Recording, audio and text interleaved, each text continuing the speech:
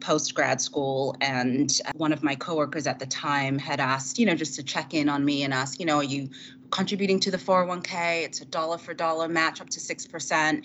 And all I could think about was how that would reduce my take home pay and how I didn't think that was a smart thing to do because I'm 23 and what is retirement? But he literally forced me because he said, Jen, this is free money that you are not doing anything with. My husband and I are very much in sync. And I think that's probably been my saving grace with the way that I approach money now. And we're both very much, about the freedom to do what we want, when we want, how we want. But I'm very grateful for the fact that it hasn't always been that way. You're listening to the Millionaires Unveiled podcast, where you'll hear the stories and interviews of everyday millionaires. We'll unveil their decisions, their strategies, and their current portfolio allocation. Now to your hosts, Clark Sheffield and Jace Mattinson. Welcome back to another episode of the Millionaires Unveiled podcast. This is episode number 268. Just a shout out to our Australian and I guess all of our listeners there kind of in the South Pacific. Just got back from a trip visiting Australia and New Zealand, and we've got beautiful countries. Definitely gained a new perspective, especially those that live in and around some of the big cities, Auckland and Sydney, in particular, in Brisbane. Did not visit Melbourne, but did make it up to Cairns. So great trip. Definitely gained a new perspective. I know we've got quite a few listeners in those parts of the world, and we'll definitely probably respond to your questions and emails with a different eye, different lens than maybe we did before.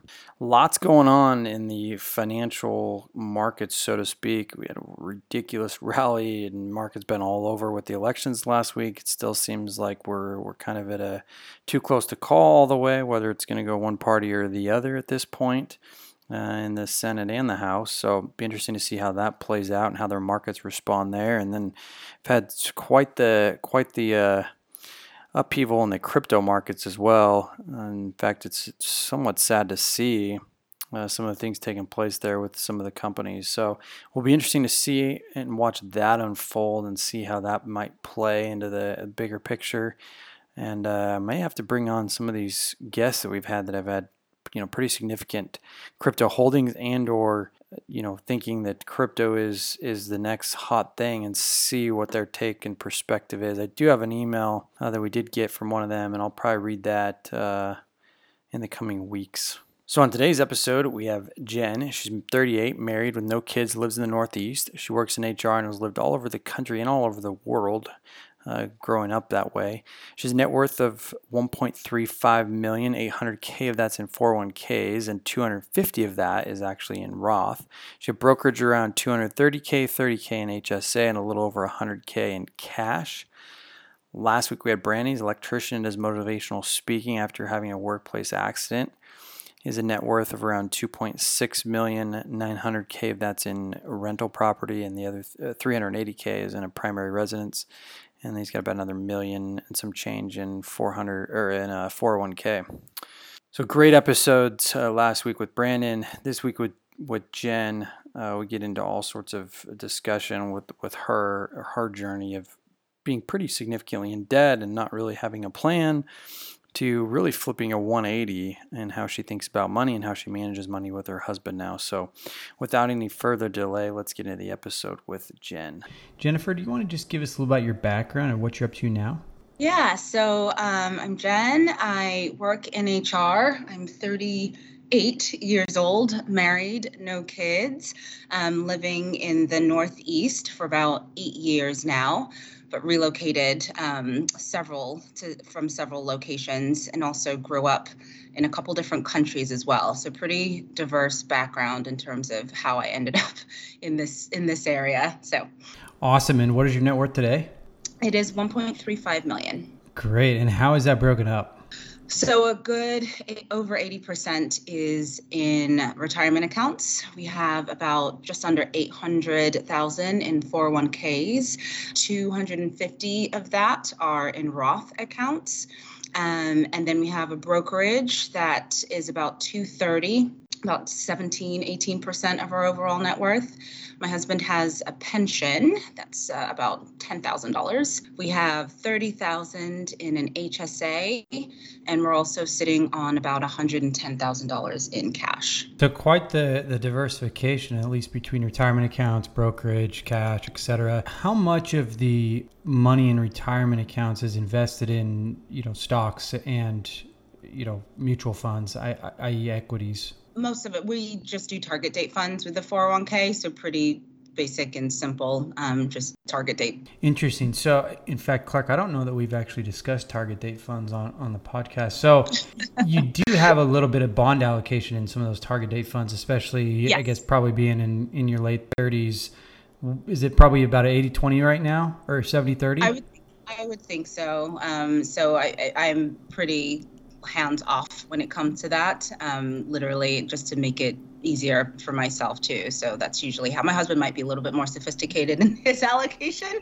But for me, that's typically how I've managed the 401k side of things. And then I'll have him check and just make sure we're rebalanced accordingly. So you've always done the target date funds then? Yes. And was that mainly just to be somewhat hands off? 100%. I have not been very involved in the financial realm, and especially in my finances. I've had a lot of debt in the past that I've had to overcome, and just really bad habits when it comes to spending. And I know that as I've gotten a lot better at this and taken a much more invested approach in money and savings and all of this, I'm a little bit more aware of where our money goes. But when it comes to 401k, I'm pretty hands off, and I just want to make sure we're doing the right thing and letting the market do what it needs to do. And the plan is to continue with the target date funds? I believe so until we might discuss other elsewhere, but for the most part, that's what we're doing. Gotcha. So the money that's in the brokerage account, how do you invest that? So majority, about I would say 50% are in ETFs. We're in Charles Schwab, so just basically, I think 40% of that, 50% is sitting in the total stock market. We have about 5% in small cap investments, like an ETF, and then 2% in emerging markets. And then we have 45%, 46% that sits in mutual funds. Again, total stock market is about 45% of that 46%. And then 2% is in the Schwab International Index Fund. And then my husband does have some individual stocks. 3% is what our portfolio mix is. And he invests in, or we do, 3 individual stocks, predominantly in the cannabis industry. Is that more for fun, or is that more for taking a shot at the cannabis industry, or what's the thought process there? I think it's a mix of both, for sure. I think there's some thought that this is going to do well, but then also it's such a small part of our portfolio that there's not that much risk if, the bet that we're making doesn't pan out. Mm-hmm. And what do you use to manage your brokerage account? Which brokerage house? Charles Schwab. And do the cannabis stocks is in there as well? Correct. Okay. So, Jennifer, investing in target date funds, you've done this in a fairly short amount of time, given that you've shared with us a little bit before we started that you've come from a background of spending and getting out of debt. How did this all start, and how did you become a millionaire so quickly? Oh, man. So I would say growing up, my dad, both my parents were entrepreneurs kind of later in life. Both my parents worked, had really good jobs, and education was hammered in our family from the beginning. And, I remember my dad would say things to us like, if you want to have a house like this or have cars like this, you have to have a good major, you have to have great grades, you have to get a good job, and just really hounding on education equals success. But I never really understood what that really meant after graduating. I went to I graduated with a sociology degree, not really knowing what I wanted to do with that. I worked in retail for a year and then went to grad school for HR. And quite frankly, I picked HR because I literally couldn't figure out what job I wanted to do. So I thought I'll just help other people try to figure out their careers and recruit them into jobs. And it ended up working out whereby I just ended up falling into that function and really finding my niche there. And over time, even though I had been making a pretty good income post grad school and working, I really had no concept of savings and retirement. I was, 23 years old post grad school. And one of my coworkers at the time had asked, just to check in on me and ask, are you contributing to the 401k? It's a dollar for dollar match up to 6%. And all I could think about was how that would reduce my take home pay and how I didn't think that was a smart thing to do because I'm 23 and what is retirement? But he literally forced me because he said, Jen, this is free money that you are not doing anything with. And that's what started the kind of investing journey. But that also started me not really knowing what I was doing when it came to 401k and investing, which is why, my approach was just I'll have somebody else tell me what to do and just sit it in the account and forget it. And I left that position 3 years in with $30,000 in my 401k, and I rolled that over into a Roth, and I just opened Charles Schwab. No real purpose for that. They might have even been the fund manager. I don't even remember at the time, but I picked them. And I remember the financial advisor asking me, are you conservative? Are you aggressive? You think your income will go up as you age? I was like, yeah, I think my income will go up from here, but I'm pretty conservative. I don't really know how this works. I don't understand any of this. And so he put me in a really conservative fund. When I look back, 23, I met my husband at 31. And when we started, looking at each other's, finances and whatnot, and he was like, this money has literally grown by $2,000 in the course of 7 years. And he rebalanced that into something more aggressive. And I remember in 2-3 years, I was sitting at like 90,000. And I was like, oh my goodness, I've been doing it all wrong. I had no idea just, how it felt, especially at the time, very intimidating, very overwhelming. And from that time and having someone else to be able to bounce off, ideas around how to think about money and how it can work for you. I really didn't start getting into that literally until I met my husband 8 years ago. I have been really, really conservative and not just trying to put money away and not thinking about it. Interesting. So where did he have an understanding of this and a background from, in finance and whatnot? Yeah, so he studied finance in undergrad. He worked for a major bank doing, analytics, like I said, and I think he had just a pretty general good understanding of finance, and so it was helpful for me and for us to really be accountable and really honest with one another in terms of just, how we approach money, what our thoughts are around savings and spending. And, he's definitely more of not a spender. And I think I absolutely in the past had much more of a consumerism mindset, and for nothing that I can show for it whatsoever besides a closet full of clothes and shoes. Like, it was absolutely ridiculous. And I think, after getting myself into some pretty bad consumer debt, plus he had student loan debt from going to a private Catholic college. So together, we were sitting, when we started tracking our finances, which was shortly after we got married. I mean, we did it before, but we didn't put things to paper until shortly after we got married in 2016. And we were sitting at $140,000 in debt. And 50% of that, if not more, was just me and consumer debt and a little bit of student loans. It was really, really bad. And we just had to really have a come to Jesus moment, if you will, and just talk through. And the way he framed it to me, which was what just kind of set me straight, he was like, you're on the path to being bankrupt. Like, that's just how it's going to work. You will be bankrupt. And I was like, I can't make this kind of income and be bankrupt. It's ridiculous. And so that's when we started to track all of our expenses and our spending. And, I did things that I would never recommend, but for the situation that we were in, I had to take a loan against my 401k. But we were also really aggressive in how we paid that back too. But it took us probably a year and a half or so of really aggressive tracking our spending and putting money towards all of our debt before we got out of debt. And, for him and for both of us too, not having that loom over you, especially if something were to happen with our jobs, or just the freedom of knowing that you don't owe anyone money and you can actually invest in yourselves and your future, that was the golden star that I was just looking for and waiting to happen. And over the years, as you look back, it's amazing to have the money that you were putting towards consumer or student loans just go directly into your pocket. Did you turn off the investing when you were paying off the debt? We started maxing out.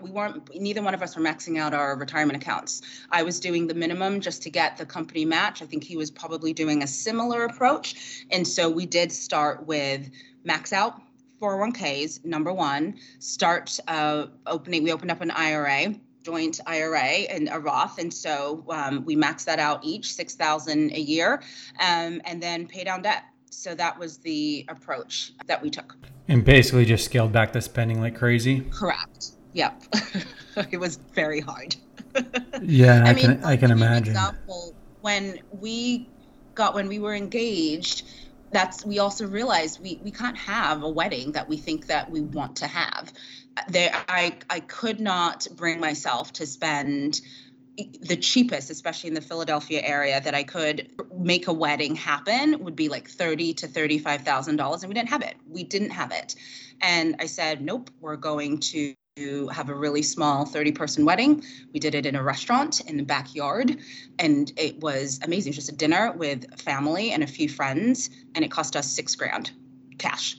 And I have no regrets. Of course, I wish other family members could have made it, but for us in the financial situation we were in, I would have hated myself if I looked back at pictures and on that moment, knowing that all of that was a facade because we paid for something that we literally didn't have the money to pay for at that time. Some else that we made. Yeah. Yeah. Interesting. So was there a particular moment or event that caused you to have this conversation, this come to Jesus moment to shift your thinking and mindset and desires? Yeah. My husband was very, very concerned, right? He had about $60,000, $65,000 still left, of student loans. He graduated in 2007, right? We met in the end of 14. So 7 years post-college, he's still sitting on a substantial amount of debt that he was paying off.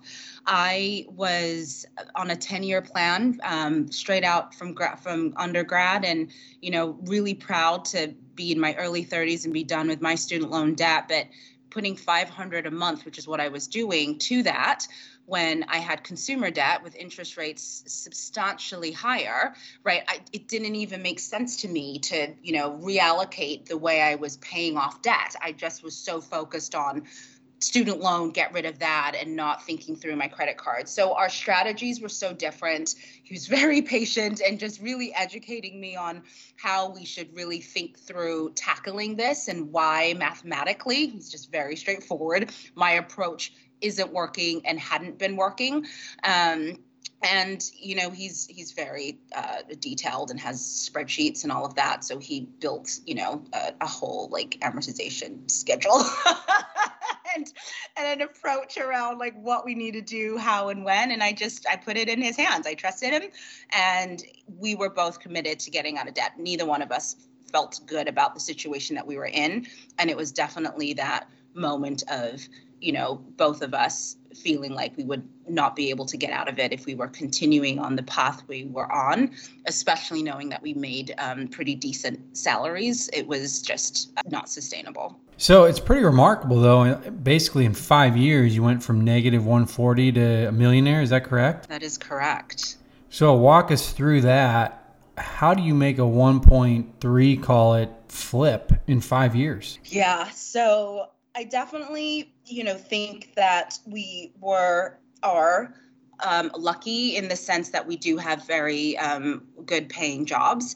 And over the course of the years, for me particular, I have always felt that, at some point you either need to, decrease your spending or you increase your top line. And for me, I felt more control once we started to get a handle on, what we were paying and how we were tackling this, that to increase my income was something that was more in my control than trying to figure out how to cut corners with spending, because we were we had really low expenses. We've always been renting.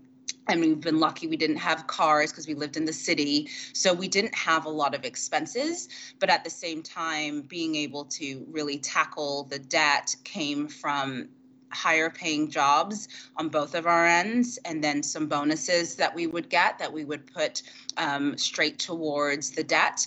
And over the years, that's really how we were able to tackle it. So dedication in terms of the spending, but I can't lie, I've taken roles that have increased my income as well significantly in the recent years. And that's helped us become more aggressive in how we start to invest. And, we didn't open up a brokerage account until probably January of 2019.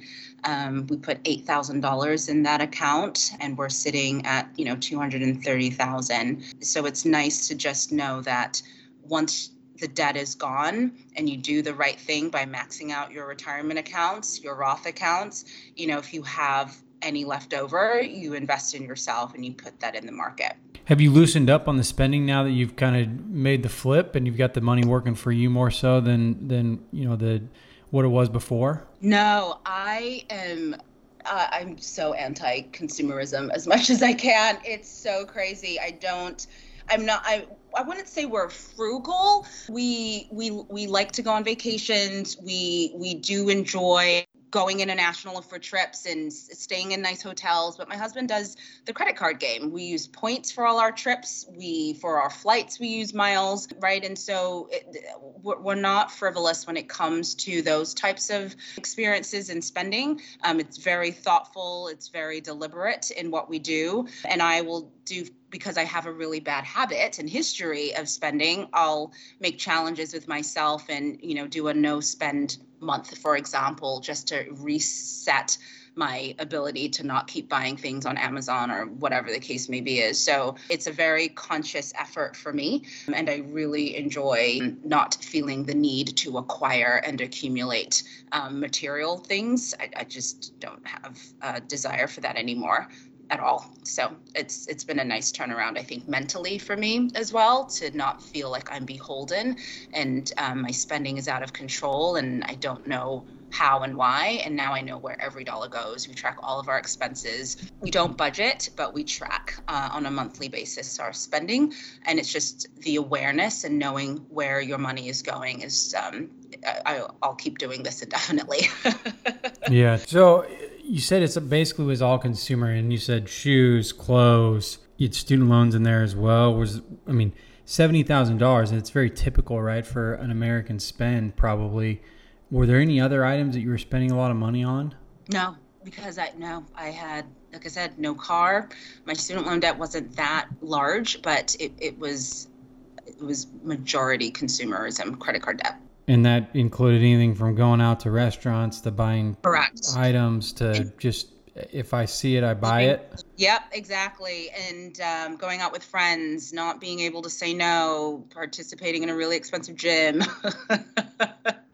traveling, just, living the life that I felt. I always lived alone too. I never had roommates to share rent with. I lived in, pretty expensive cities. And so, that always came at a cost. And there were just certain choices that I wanted to make, thinking that I could get myself out of it. But I never did. I always got myself back into debt for some reason, because I was never disciplined about budgeting or tracking expenses and knowing where my money is going. And if anyone, sometimes nobody wants to look at that because it's hard and it's scary and you just don't want to deal with it. But, especially being in a relationship, and if you and your partner are not on the same page, I don't know what I would do. It's been a blessing just to have someone be on the same page when it comes to money, how to manage it, how to spend it, how not to spend it. My husband and I are very much in sync. And I think that's probably been my saving grace with the way that I approach money now. And we're both very much, about the freedom to do what we want, when we want, how we want. But I'm very grateful for the fact that it hasn't always been that way. And I just won't put ourselves or our family in a situation where we're not conscious around how we spend and what we spend it on. Yeah. Do you think you were pretty happy though back then when you had the debt and you were, spending on consumerism? Completely. Yeah. In denial, I'm sure. Mm-hmm. Yes. Because even sometimes, you look around, well, I'll just speak for myself, right? And it's like, oh, people have this or that. And then I'm like, well, but like, what's in your bank account? How much you have in retirement? Like, how are you allocated? Like, my mind immediately shifts to how much do you have saved and what flexibility do you or do I have to be able to say, you know what, I don't want to work anymore.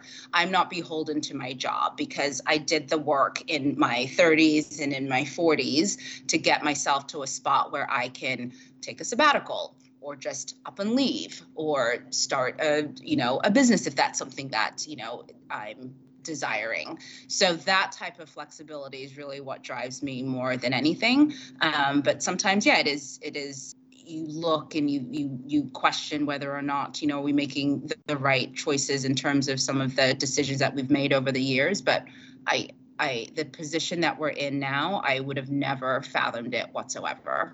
So I'm so grateful for not being able to, try to keep up with any of the Joneses, because I'm pretty proud of the way that we've been aggressive and able to put money away. And that's just kind of our thought process. Yeah, it's interesting. We talked to so many of these millionaires and we discuss happiness. And I think it's been even more of a hot topic lately as people have, we've gone through this pandemic to some degree. I mean, obviously we're still dealing with some of the repercussions of it and whatnot, but, people have really reevaluated their lives and the things that they're involved in. And to some degree, like, you tell us, hey, I was happy, or at least at the time I was in denial or whatever. But at the same time, there was a level of happiness that you had in participating in some of the consumerism, right? And that happiness now is shifted and it's completely opposite for you. But I bet you're still pretty happy now, right? It's just a different type of happiness and there's different things that make you happy now. So it's interesting to see that shift specifically with you and this, with your story, that all that's taken place within call it 5-6 years, right? Yeah. Yep. So there's definitely more contentment for sure. Yeah. Yeah. And it's interesting that can switch like that, right? Especially in such a short amount of time. I want to ask, what was it like growing up in the household you grew up versus the household that your husband grew up as it relates to money? And how did that factor into to what you two merged in your plan, going forward? Oh, I love this question. This is a really great question. So it's so fascinating. We grew up, I would say, complete opposites. So I came from what I think on the surface you would consider pretty well-to-do. My parents both went to college and grad school. They paid for me to go to school, less, the student loans that I was left with afterwards. They helped me buy my first car. I didn't work while I was in college. My parents were very, again, focused on education and, and grades and I felt like we had. Meanwhile, with my husband's family, he grew up in upstate New York. His parents didn't go to college. And so him and his brother were the first in their family to go. And, at the time, well, let me back up too. So even when I was thinking about schools, my dad was the one who laid out the college plan. These are the schools you're going to apply to. Here's how you should think about your personal statement, and just very, very hands-on in how to get into the college game and how to make sure that we were on track. And, with my husband, I think for him, it was just important to leave the town and just experience something new. And initially wasn't really thinking about, the cost of school, just going to a good school, not close to the hometown.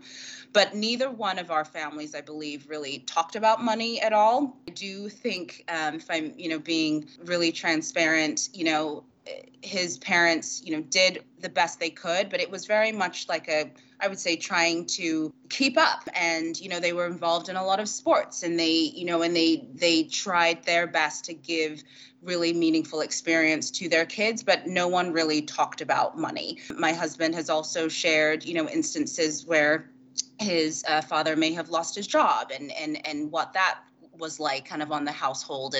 And that was something that, I haven't really experienced. And so some of that instability, I know for him, makes the thought of having debt and not having a buffer and, money for a rainy day really front and center. And I think, when we met and meanwhile, right, I'm more of, at the time I was at least, living for the moment, living for the day. My parents always bailed me out if I had issues. And so the concept of discipline for me was lost on me because I always felt like I had a safety net. And so getting together, I think, making sure that for us, we're taking care of ourselves and we're not able to rely on anyone, be it our jobs, our families, right, that we can take care of ourselves was really important to both of us and to him especially. And that's what really set the tone for me to just get my life in order.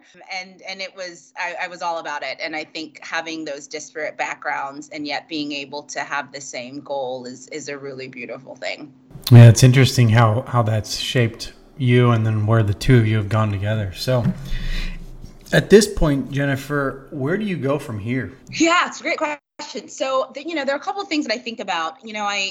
I feel like we're really, really heavily leveraged on the traditional 401k. So I'm not going to lie, I get nervous, that that's going to grow at an amount where the money that you end up paying on taxes is going to be pretty detrimental. So part of me is just thinking through how do we start to get more money in Roth accounts. So that's one of the strategies that's important to me as we continue to go on. Our brokerage account is definitely another area that, I'm looking forward to seeing grow over time.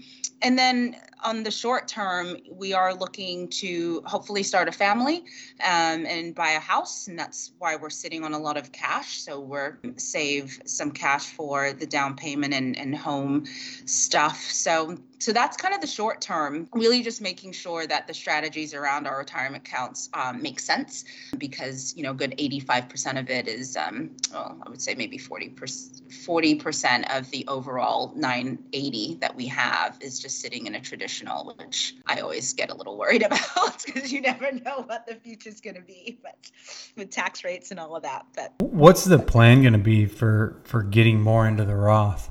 So what we've done, and just because of I'm so interested in this area and just talking about just strategies with my husband now, it's hilarious that he's like, you always listen to financial podcasts, and I do.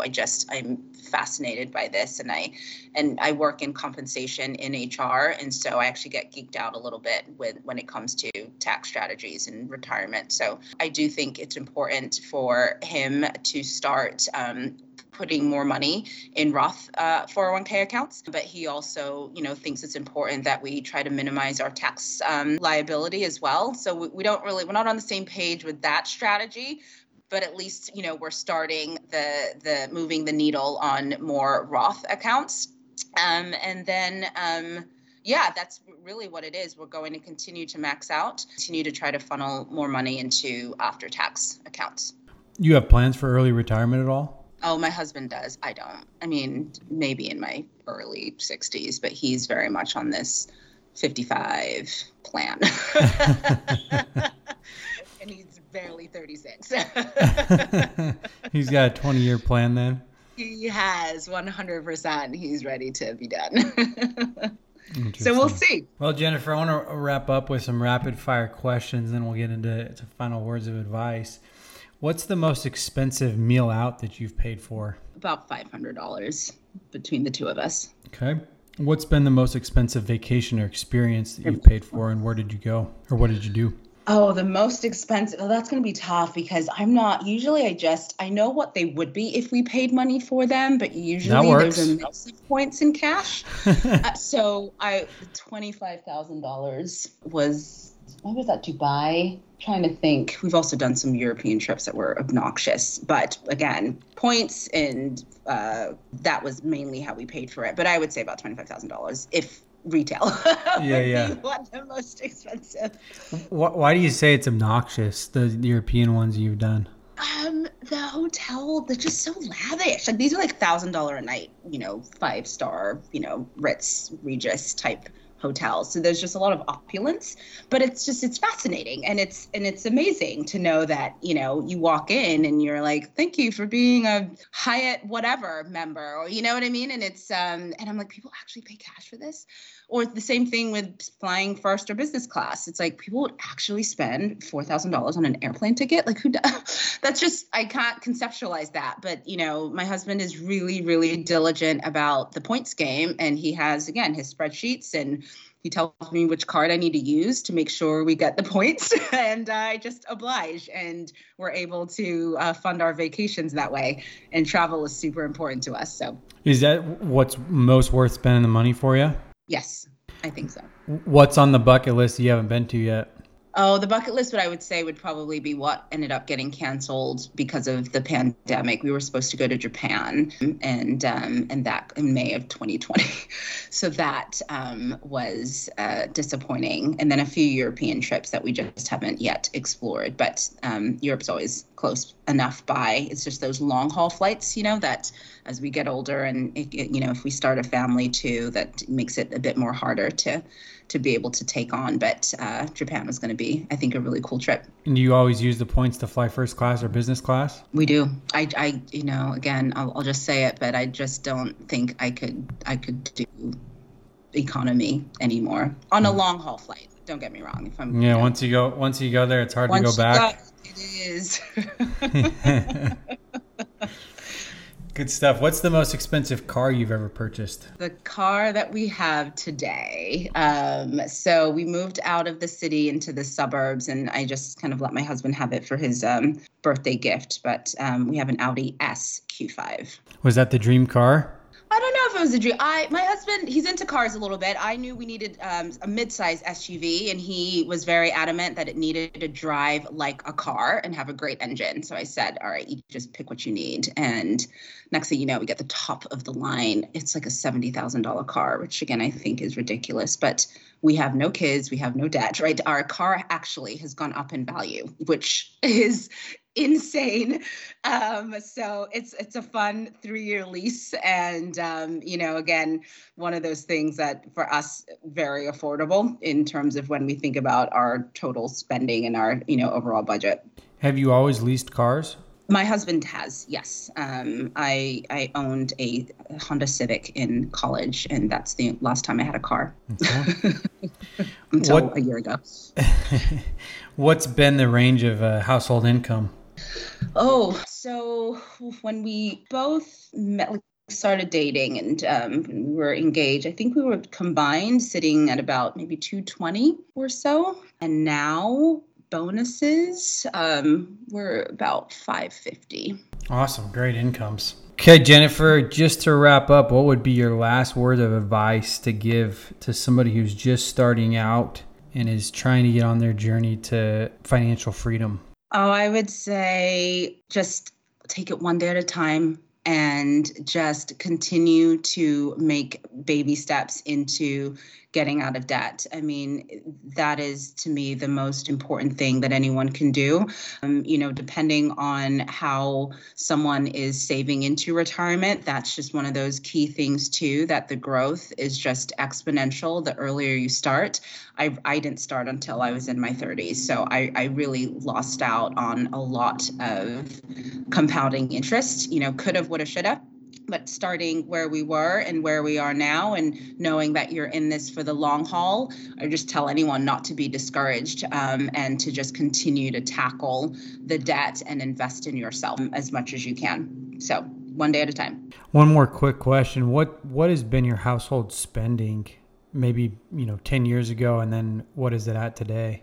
Oh, well, I never tracked my spending 10 years ago. So I was spending probably more than I spend now. That's gosh, probably, I would say maybe 7-8 years ago when we first starting out. Oh gosh, I'm gonna just speculate. Maybe it was about like 5,000 a month or so. But again, we weren't the greatest at tracking that. But now, on being pretty disciplined, we spend, and also spending more than we need to, just because we're not as frugal because we don't have to be, and we like experiences. We're probably hovering anywhere between 9,000 and 10,000 a month. Okay. How come you've chosen to rent versus buy? Yeah, we've both not been in cities that we feel are long-term for us. So my husband relocated to the Philadelphia area for me. I was also thinking about relocating to where he was located at the time. Philly had never really, it was not intended to be long-term, and it still isn't. And I think having low expenses has been one of the key successes to our journey, because we don't have money tied up in a mortgage and home expenses. And it's allowed us to be able to funnel money to a brokerage, I have an ESPP as well. I forgot about that. It's about 10,000. So just little things that allow us more flexibility. And like I said, we're saving a lot of money in cash to own a home. And so that would obviously drastically affect our overall net worth. But in the meantime, the flexibility that renting has provided us, as well as the low expenses on our rent, has just been key in allowing us to save money. And are you going to buy a house in cash? No, 20% in cash. Just 20%? No way. Okay. Awesome, Jennifer. Net worth of $1.3 million. Thanks for coming on the show today. Thanks for having me. Thanks for listening to the Millionaires Unveiled podcast with Clark Sheffield and Chase Mattinson. For more stories, investment opportunities, and information, check out our website at millionairesunveiled.com. See you next time when you'll hear from another everyday millionaire.